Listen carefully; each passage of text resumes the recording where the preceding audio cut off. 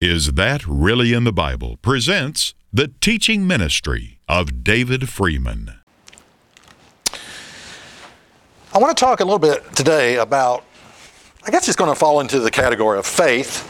I once, when I was living at home, it's been a long time ago, I guess I was a teenager, there was a book, What is Faith? And it was about the Church of God. I don't know, I read it as a young man, and I couldn't, it was a good book, but it was something that still lacking in the area of understanding what faith is. And I heard Ron Dart say the same thing, that referring to this booklet, that before the author always nailed each point down and it made perfect sense. But with this booklet, it seemed like something was lacking. What is faith? And now the Bible tells us, to a large degree, what is faith. Hebrews 8:11 and verse 1 says, "Now faith is the substance of things hoped for, the evidence of things not seen." But even at that, you still, we can still, struggle in the area of, okay, exactly what is faith? Another translation, the New Revised Standard Version, I believe, says, "Now faith is the assurance of things hoped for, the conviction of things not seen." Okay. So I did a search on the internet. I did a search. I just typed in that verse, Hebrews 11 and verse 1. Now faith is the assurance of things hoped for, the conviction of things not seen. And I wanted to see what other people said and get their opinion.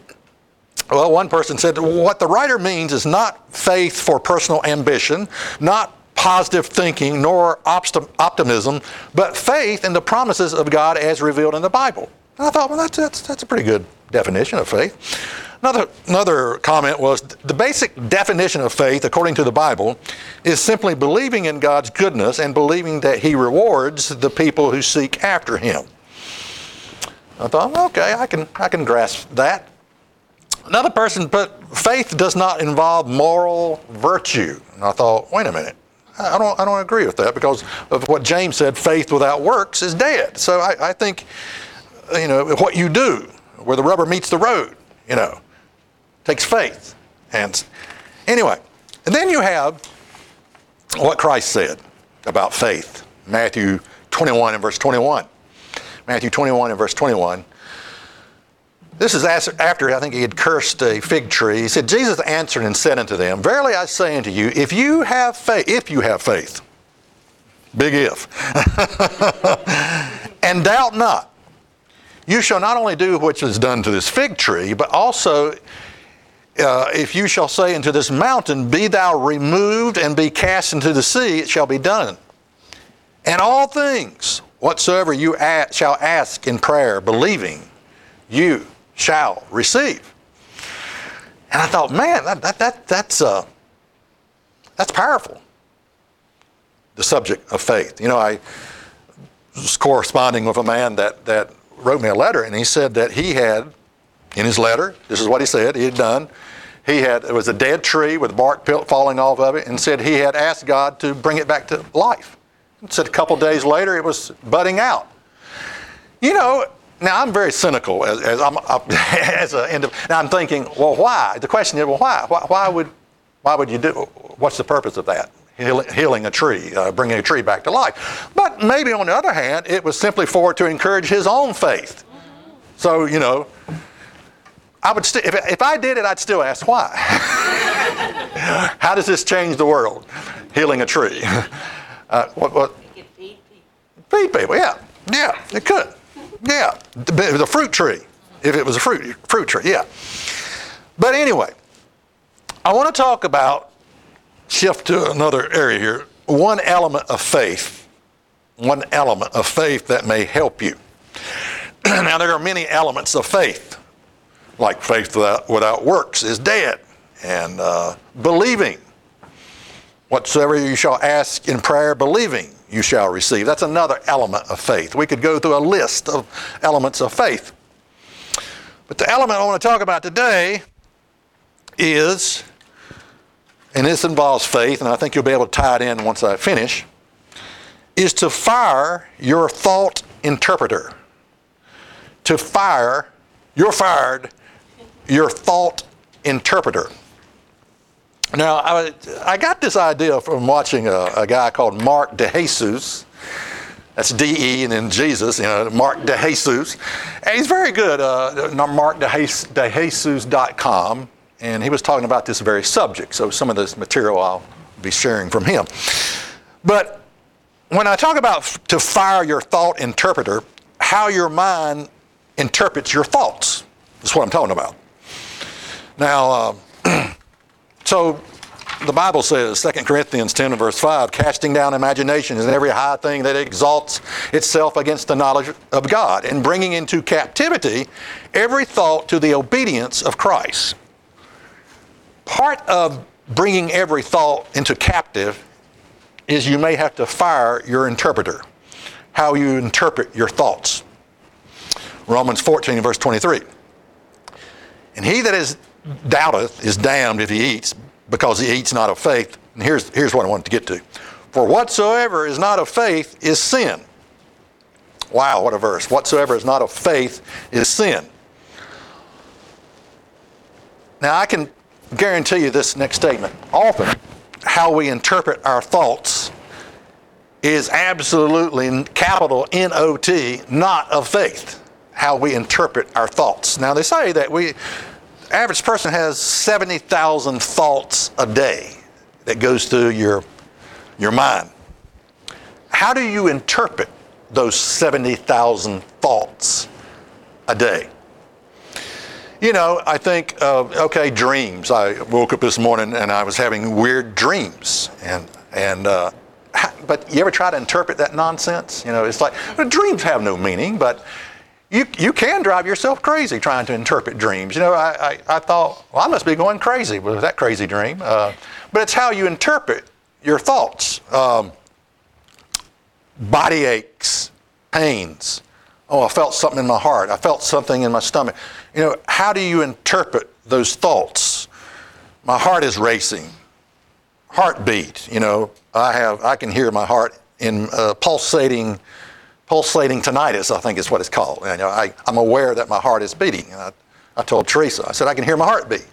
She said, that's good. So suppose you could not hear it. But you see, how you interpret your thoughts, that's one example. Well, that's a good thing, you hear your heart. Yeah. On the other hand, how I interpret it can be very negative. Something wrong with me. I'm dying. I'm sick. I'm not going to be here much longer. How you interpret your thoughts.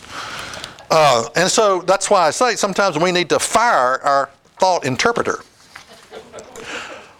It was a roller coaster. It might have been Dollywood. I forget where that was, but it nearly made me sick. But when those bars come down over your shoulders and it goes click, oh man, I nearly freaked out. I thought, I'm trapped.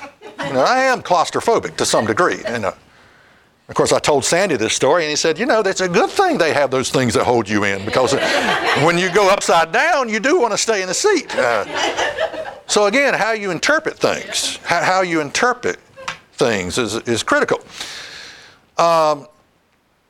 It's not just the thought, it's the emotions that you attach to the thoughts. That's where the danger, it's the emotion, like fear, anxiety, uncertainty, or I got to be in control. They say that two of the things that causes anxiety is uncertainty, and you want to control things. You got to have it in control. So, so you have this interpretation of your thoughts, and then you attach this strong emotion with that thought. So how do we interpret our thoughts?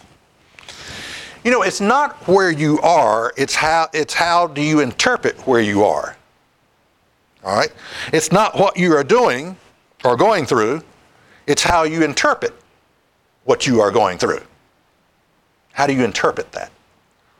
Woe is me, it's all, be very negative, So firing your interpreter is, Donald Trump said, you're fired. Get rid of it, you're out of here. I have given sermons, and of course I've given sermons, but often I'll write a sermon, I'll look at it and I think, well, that's pretty good. Then I give it, and then I start just beating myself up afterwards. Interpreting my thoughts. That was no good. That was this. That was that. And just on and on and on. And you go through this like a struggle there of beating yourself up. Many of our thoughts are interpreted through an interpreter called the inner critic. The inner critic. Let me repeat that. Many of our thoughts are interpreted through an interpreter called the inner critic. Now you know this. Maybe you're familiar with the inner critic. You need to fire the inner critic. Okay, it can be very harsh, your inner critic. Very judgmental. Very critical. Performance-based. I've got to perform just right. Perfectionism. Perfectionism, it's just wanting to do things right. That's all it is. I don't want to get up here and give a bad sermon. I want it to be right. But that can lead, perfectionism where it can be very abusive. You can be very abusive on yourself. Mark DeJesus says, and I thought it was so powerful, I wanted to write this down. This is not exact, but he says, if we were to take a microscope and look at your thinking, if we were to take a microscope and analyze the interpreter inside of you, we would have to call Child Protection Service for child abuse. I thought, wow, what a statement. What a statement. Think about that. Think about that. How we interpret our thoughts. I'll give you an example.